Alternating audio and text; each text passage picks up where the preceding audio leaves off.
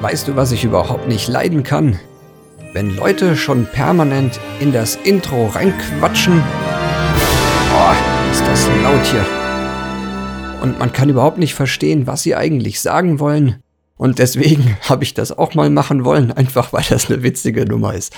So, ich begrüße euch sehr herzlich zu einer weiteren Episode von Komponist. Kann man davon leben? Mein Name ist Frank Herrlinger und ich freue mich heute sehr auf ein Thema, das mit Sicherheit ein bisschen komplexer ist als sonst, aber auch sehr populär zu sein scheint. Zumindest ist das mein Eindruck von Social Media und es handelt sich um das Thema Negative Harmony. Negative Harmonie, tolles Thema, kann man echt viel mitmachen. Natürlich ist mir klar, dass wahrscheinlich der ein oder andere hier bei der Sache komplett aussteigen wird, aber das ist auch verkraftbar. Wir wollen dieses Thema auf jeden Fall so einfach wie möglich besprechen und gestalten.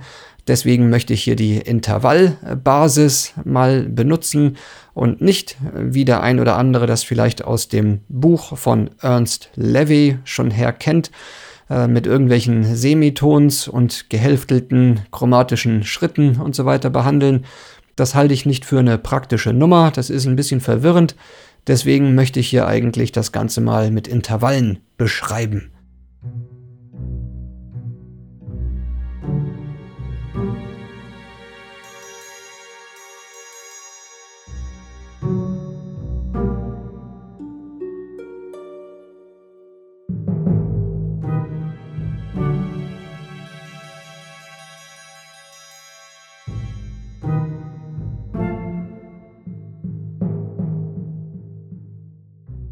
Wer jetzt nicht nur mich hier reden hören möchte, sondern auch mal was sehen will zu dem Thema, dem kann ich nur ans Herz legen, sich auf YouTube mal die Suchleiste dort ein wenig vertraut zu machen und dort einzugeben Mita, M-I-T-A und dann Negative Harmony. Und so kommt man gleich ganz oben auf ein Video. Die Stimme in dem Video wird euch vielleicht bekannt vorkommen. Yo, das bin ich, yours truly. Und so kann man schon mal einen ersten Einblick, zumindest 10 Minuten lang, erhalten, was negative Harmonie eigentlich ist und wie man das auch gestaltet. Hier in dem Podcast will ich aber mal ein bisschen mehr ins Detail gehen.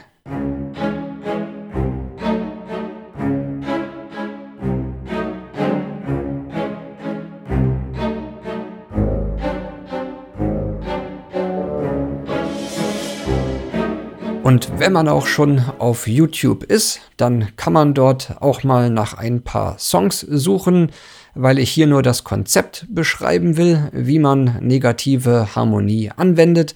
Aus urheberrechtlichen Gründen will ich aber keine Musik wie jetzt Pop-Songs oder ähnliche urheberrechtlich geschützte Sachen zeigen. Die sind aber alle auf YouTube verfügbar. Deswegen kann man dort einfach, wenn man nach negative Harmonie oder Negative Harmony sucht, findet man also viele, viele Beispiele von bekannten Songs, die mit negativer Harmonie unterlegt sind. Und das ist der einfachste Weg, um hier die Praxis mal zu erforschen und zu erkunden. Aber natürlich sagen diese ganzen Beispiele, die man dort findet, nichts über das Konzept aus, wie man denn wirklich zu dem Ergebnis gekommen ist. Und das sehe ich jetzt hier ein bisschen als meine Aufgabe. Dann fangen wir doch auch gleich mal an, nämlich am besten ganz unten, so wie in der Karriere. In dem Fall meine ich mit unten natürlich das Register, nämlich den Grundton. Grundsätzlich kann man negative Harmonie immer nur dann anwenden, wenn man ein tonales Zentrum definiert hat. Wenn man einfach nur willkürlich einen Akkord spielt und dann sagt, was ist denn das negative Pendant dazu, ohne dass man ein Key, eine Grundtonart definiert hat, dann kann man das nicht wirklich machen. Das funktioniert nicht. Deswegen starten wir wie immer recht einfach und sagen, unser Grundton, das ist mal das C.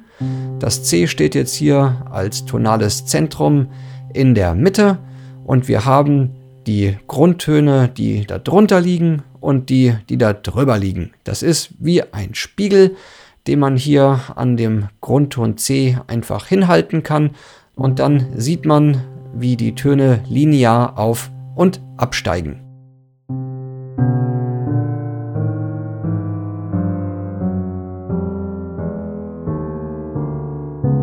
Jetzt wissen wir natürlich schon, wenn man innerhalb dieser Grundtöne eine gewisse Reihenfolge spielt, dann bewegen wir uns in Kadenzen oder in Progressionen. Das ist alles allgemein bekannt.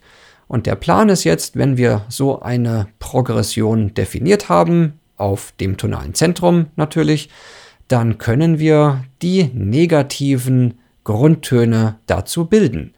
Und dafür muss man sich eines vor Augen halten. Negative Harmonie beschreibt im allgemeinen Kontext eigentlich nur die Zusammengehörigkeit oder die Stärke, wie ein Akkord, den man spielt, zum jeweiligen Grundton gezogen wird. Ob das sehr stark oder sehr schwach ist, das entscheiden die Kadenzen letztlich. So ist die authentische Kadenz ein Beispiel für ein sehr starkes Verhältnis zwischen der 5. Stufe und der Tonika. Wenn man das Ganze auf die plagale Kadenz münzen möchte, dann wäre das etwas schwächer, nämlich die 4. Stufe auf die Tonika.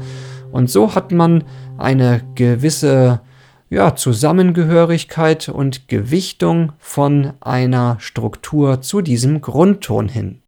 Möchte man jetzt in die negative Welt eintauchen, dann würde man eigentlich, was die Grundtöne anbelangt, nur eine Spiegelung brauchen, nämlich man zählt von dem Grundton die Abstände bis zu dem jeweiligen Ton, den man haben möchte. Bleiben wir ruhig bei der authentischen Kadenz. Da sagen wir einfach, gut, wir haben jetzt unser C-Grundton und ein G, das ist also die Dominante, das liegt 5 chromatische Schritte darunter. Also zählen wir einfach mal von C, H, B-Flat, ein A-Flat und ein G. Das sind die 5 Schritte, die wir hier in eine Richtung gegangen sind. Und jetzt kommen wir zu dem negativen Grundton, indem wir diese 5 Schritte von unserem tonalen Zentrum in die entgegengesetzte Richtung gehen. Und wenn wir das tun, dann starten wir auf dem C, kommen dann auf ein Des, ein D, ein S, ein E und auf das F. Und so erhalten wir also die Lösung. Gut, wenn wir ein G spielen im Basston, dann ist offensichtlich ein F das negative Pendant dazu. Dieses Konzept kann man natürlich auf alle möglichen Entfernungen ausweiten. Wenn man jetzt nur einen Schritt zum Beispiel gehen möchte, also von einem C runter auf das H, dann würde man jetzt für das H eine negative Substitution bekommen, indem wir einfach nur einen chromatischen Schritt nach oben gehen. Und das wäre dann das Des. Und so kommen wir also hier ziemlich schnell in die Welt der Reflexionen. Das hatte ich, glaube ich, schon mal in einer vorherigen Folge auch angedeutet, dass negative Harmonie einigermaßen gut auch mit dem Quintenzirkel einhergeht, weil der Quintenzirkel den gleichen Abstand von 5 chromatischen Schritten beschreibt, entweder von einem Ton nach oben oder nach unten gehend. Und das ist auch der Kontext, den wir hier in der negativen Welt in den Basstönen anwenden können. Zur Illustration ganz kurz einige willkürlich gewählte Beispiele. Wenn wir 3 chromatische Schritte von unten von dem Grundton, die Tonalität, die wir uns gewählt haben, starten wollen, das wäre dann ein A zu unserem Grundton C, dann würde man das negative Pendant bekommen, indem man einfach 3 chromatische Schritte über dem Grundton startet und dann zum C hinunterläuft. So hat man immer dieselbe Gewichtung, jedoch eine andere Polarität, wenn man so möchte. Man nähert sich also immer dem Grundton von der entgegengesetzten Richtung an. Und damit sollten eigentlich dann auch die Basstöne zumindest einmal ausreichend beschrieben sein.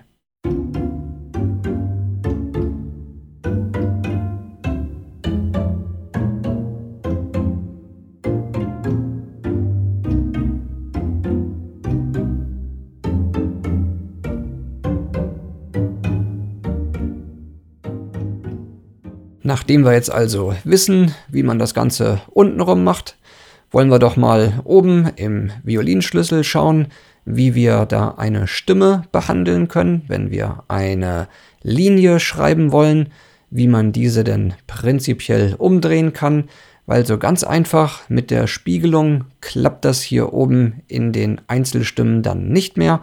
Aber auch hier gibt es einige sehr schöne Intervallgeheimnisse, die ich auch lüften möchte. Und zwar möchte ich das anhand eines praktischen Beispieles erklären, wie der Zusammenhang denn ist. Dafür schnappen wir uns jetzt einfach mal im Violinschlüssel eine kleine Linie, bestehend aus 2 Tönen über einem jeweiligen Grundton. Wir bleiben hier in den gesamten Beispielen auf der Tonalität einer C-Geschichte. Das heißt, da wollen wir jetzt nichts daran rütteln. Und aus willkürlichen Gründen habe ich mir jetzt hier einfach mal ein A als Grundton geschnappt und lasse den auf unser tonales Zentrum hinlaufen, also A auf C. Und oben habe ich aus willkürlichen Gründen mir die Doppelung des Grundtons mal geschnappt und das möchte ich einfach von diesem A im Violinschlüssel auf ein G hinlaufen lassen. Das G natürlich befindet sich jetzt über dem C-Grundton. Jetzt haben wir oben eine kleine Linie bestehend aus 2 Tönen und jetzt entsteht die Frage, wie kann ich denn diese Abfolge von Tönen in die negative Welt hinüberbringen? Und hier kommen wir auf die magische Zahl. Die magische Zahl heißt 7. Diese 7 ist also die Summe der 2 Abstände unserer Melodietöne zum jeweiligen Grundton. In der ersten vertikalen Struktur hatten wir also die Doppelung des Basstones und des Melodietones darüber. Das war jeweils ein A. Hier haben wir einen relativen Abstand von 0. Das heißt, wir erwarten im negativen Sinne einen Abstand von 7. Und das werden wir hier uns auch mal anschauen. Den negativen Grundton zu dem A, das ist recht leicht. Da haben wir gesagt, das waren 3 chromatische Schritte nach unten von dem C. Dann gehen wir einfach 3 chromatische Schritte nach oben. Dann haben wir unser S. Und dieser S-Ton, dieser negative Grundton, auf diesem sollen wir jetzt also unseren Skalenton oder unseren Akkordton oder unseren Melodieton oben bilden und der soll einen Abstand von 7 chromatischen Schritten haben zu dem S-Grundton. Und das würde uns oben zu einem B-Flat führen. Dann wollen wir das alles auch mal kurz im Kontext hören. Zuerst unseren positiven Ausgangspunkt und dann das negative Pendant dazu.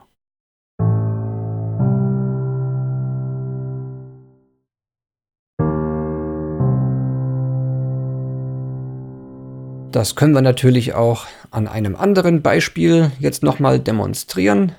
Jetzt werden wir uns mal einen Startintervall von einer 2 hernehmen. Das heißt, wir schnappen uns mal einen anderen Grundton. In diesem Fall möchte ich einfach mal ein D-Flat wählen. Das ist also eine kleine Sekunde über unserer Grundtonart, nämlich dem C.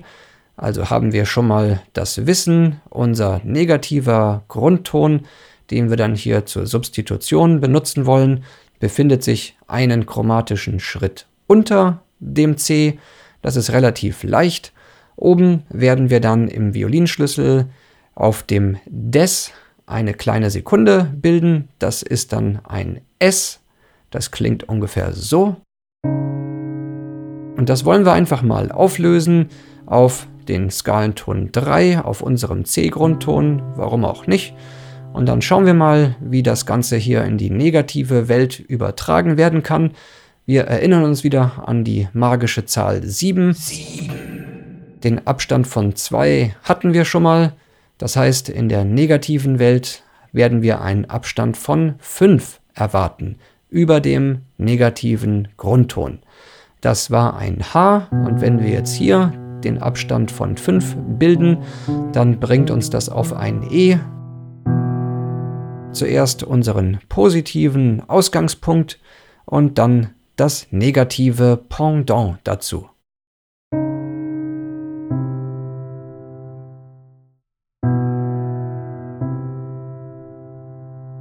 Klingt komisch, ist aber so. Das ist absolut konform mit dem, was auch der Kollege Ernst Levy in seinem Buch vorschlägt. Wie schon gesagt, das sind kleine Intervall-Shortcuts. Jeder, der hier in dem Fall sogar nicht bis 12, sondern nur bis 7 zählen kann, kriegt das also hin. Und das ist das Konzept.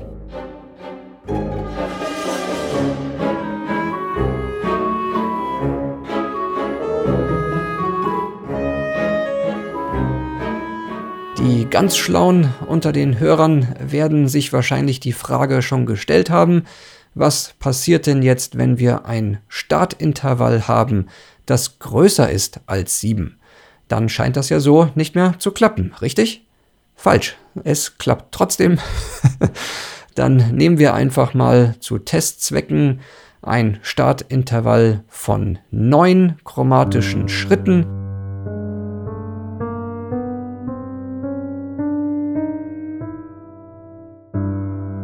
Damit wir hier wieder ein bisschen Variation haben, wollen wir das einfach mal auf einen Grundton legen, den wir noch nicht hatten. Nehmen wir mal ein G, das sind 5 chromatische Schritte unter dem C. Da wissen wir schon aus dem Eingangsbeispiel, das negative Pendant im Bassbereich wird dann das F sein. Jetzt hatten wir als Startpunkt die 9. Die 9, wie jeder weiß, ist 2 chromatische Schritte über der 7. Und so wollen wir, um auf unsere 7 zu kommen, ein wenig zurückrudern. Wir gehen jetzt einfach in die entgegengesetzte Richtung, und zwar in genau dem Abstand, dass wir wieder auf einer 7 rauskommen. Will heißen, wir sind 2 Schritte zu weit gelaufen. Dann nehmen wir jetzt unseren negativen Grundton, das ist ein F, und werden einfach von diesem F in absteigender Richtung diese 2 chromatischen Schritte zurückrudern und landen somit auf einem S. Und wenn wir das dann mal im Kontext spielen, haben wir also hier wieder unseren positiven Startpunkt und dann das negative Pendant dazu.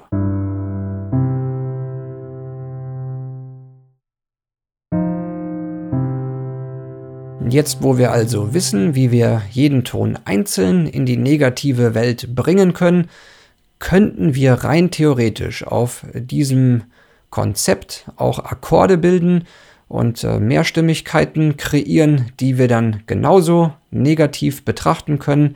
Das ist aber mit Sicherheit umständlicher, als einfach nur das Ganze wieder mit Intervallbasis zu betrachten.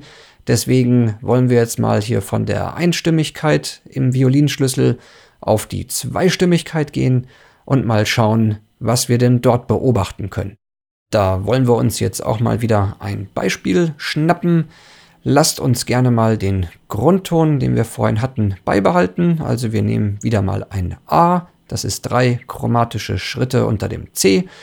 Und damit wir hier mal ein bisschen schöne Harmonie auch reinbringen, wollen wir oben einfach mal zu einer Terz gehen. In dem Fall wähle ich mir mal eine kleine Terz.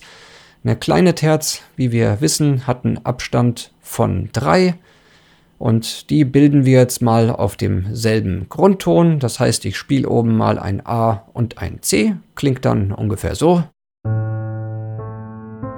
Und das wollen wir dann auch mal wieder auf unseren C-Grundton hin auflösen. Das könnte zum Beispiel mit einer offenen Struktur hier sein, im Sinne einer Quarte. Und jetzt schauen wir uns mal an, wie das Ganze denn negativ klingen wird. Das erste, was ich hier nennen möchte, ist das Intervall, das wir uns gewählt haben in unserer Violinschlüsselstruktur oben. Das ändert sich nicht, wenn wir in die negative Welt rübergehen. Das heißt, wir haben hier eine kleine Terz Und diese kleine Terz bleibt auch eine kleine Terz in der negativen Welt. Die Frage ist jetzt nur, welche Töne spielen wir da? Naja, da kommen wir wieder auf unsere magische Zahl 7.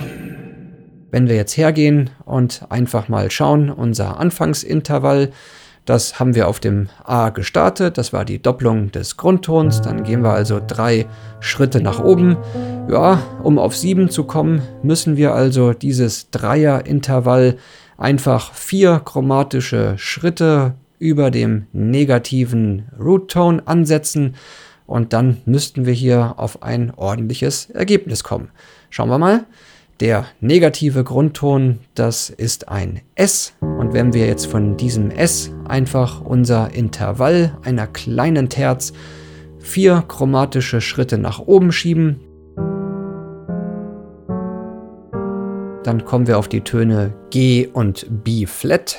Und so sehen wir schon, ja, das klingt doch ganz nett. Das ist ein S-Dur-Dreiklang. Und den können wir jetzt auch auf das C auflösen.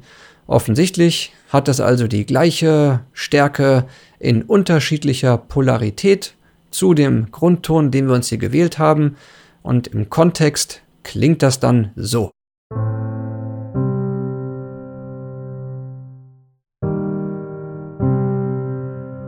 Jetzt wollen wir aber auch mal oben die Dreistimmigkeit voll machen und uns mal Dur- und Moll-Dreiklänge anschauen, was denn da genau passiert.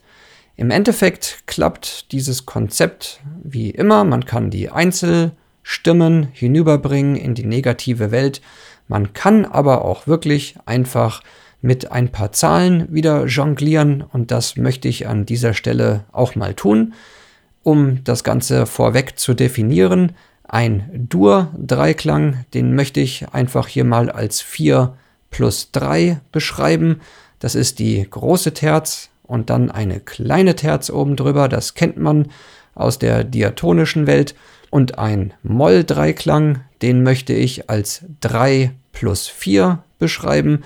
Auch das ist allgemein bekannt, dass die kleine Terz zuerst kommt und dann die große Terz. Es ist aber schon ein sehr interessanter Aspekt zu beobachten, nämlich Dur- und Moll-Dreiklänge sind Reflexionen voneinander.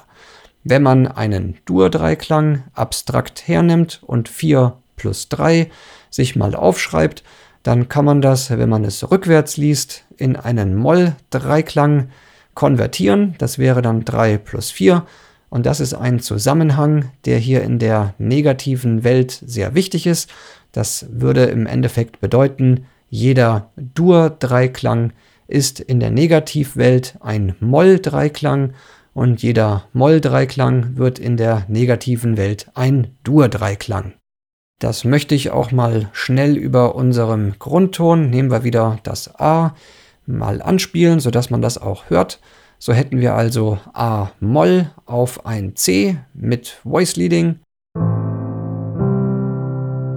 Und das wäre in der negativen Welt nichts anderes als ein S-Dur auf ein C mit Voice Leading.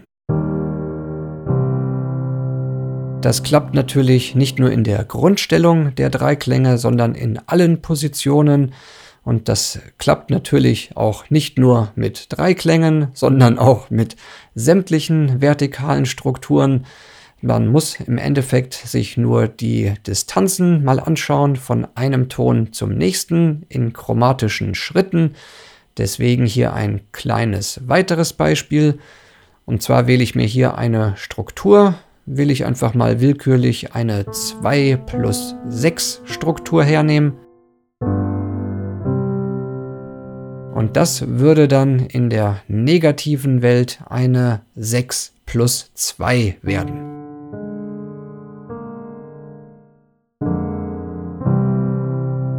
Um hier der Verwirrung ein bisschen entgegenzuwirken, man muss also nur die Ausgangsstruktur einmal definieren, ob das eine 2 plus 4, 2 plus 5, 1 plus 5, was auch immer das sein mag.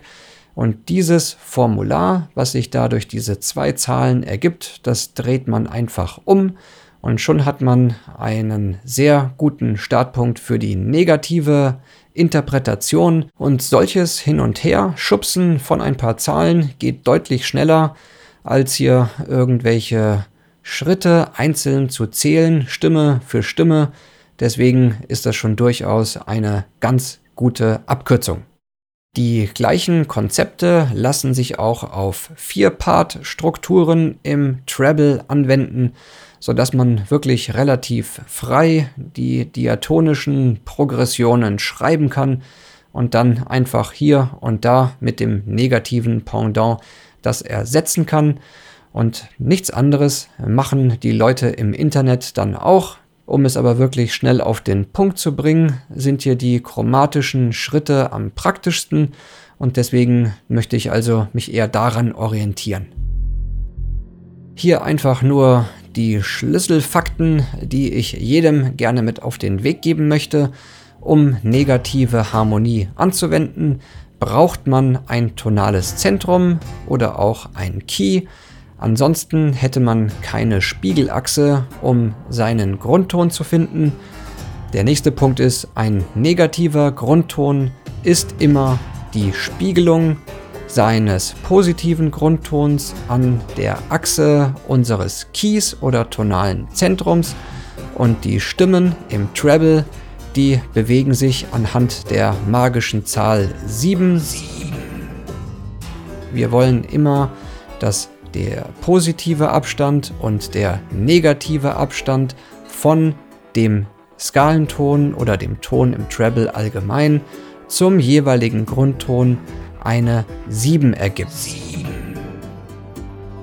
Mit diesen 3 Guidelines alleine kommt man also gut durch die negative Welt schon hindurch, auch wenn es hier noch einige sehr schicke Abkürzungen für 3- und 4-Stimmigkeiten gibt, die ich aber jetzt hier aus Zeitgründen nicht mehr im Detail erklären kann. Dennoch glaube ich, ist dieses Thema zumindest so spannend und zumindest auch für viele noch unbekannt, dass es sich da mal lohnt, vielleicht auch ein Webinar drüber zu machen. Wenn ihr an solchen Sachen Interesse habt, dann kann ich nur jedem ans Herz legen, den Newsletter auf der Seite zu abonnieren, musicintervaltheory.academy. Das ist die Seite, die ich gemeinsam mit meinem Geschäftspartner Thomas Jace Jones betreibe. Und da haue ich auch immer wieder mal ein paar freie Sachen raus und natürlich die Infos über eventuelle Masterclasses oder Webinare, die erhaltet ihr auch dort in dem Newsletter. Wenn ihr Fragen habt oder Anregungen, dann könnt ihr mir das natürlich gerne auch direkt per E-Mail schreiben. Das würde dann gehen an frank@musicintervaltheory.academy und dann freue ich mich natürlich über jegliche Art der Interaktion mit euch. Ich hoffe, dass dieses ganze Thema nicht zu abschreckend für einige war. Ich weiß schon, dass das jetzt hier Hardcore-Intervalltheorie ist und das wird auch nicht zu häufig passieren, aber ab und an finde ich das auch cool, hier mal in dem musikalischen Ferrari aufs Gas zu treten, damit wir hier auch mal Geschwindigkeit zeigen können, denn das sind alles spannende Themen, die auch durchaus zu sehr brauchbaren Resultaten führen können. Jetzt soll es aber auch für den Moment hier gut sein. Ich wünsche euch einen schönen, angenehmen Resttag. Hoffe, dass euch das hier was gebracht hat. Und in diesem Sinne, macht's gut, passt auf euch auf. Der Letzte wischt nochmal nass durch. Und dann sehen wir uns das nächste Mal wieder. Ciao, Pfiat, euer Frank.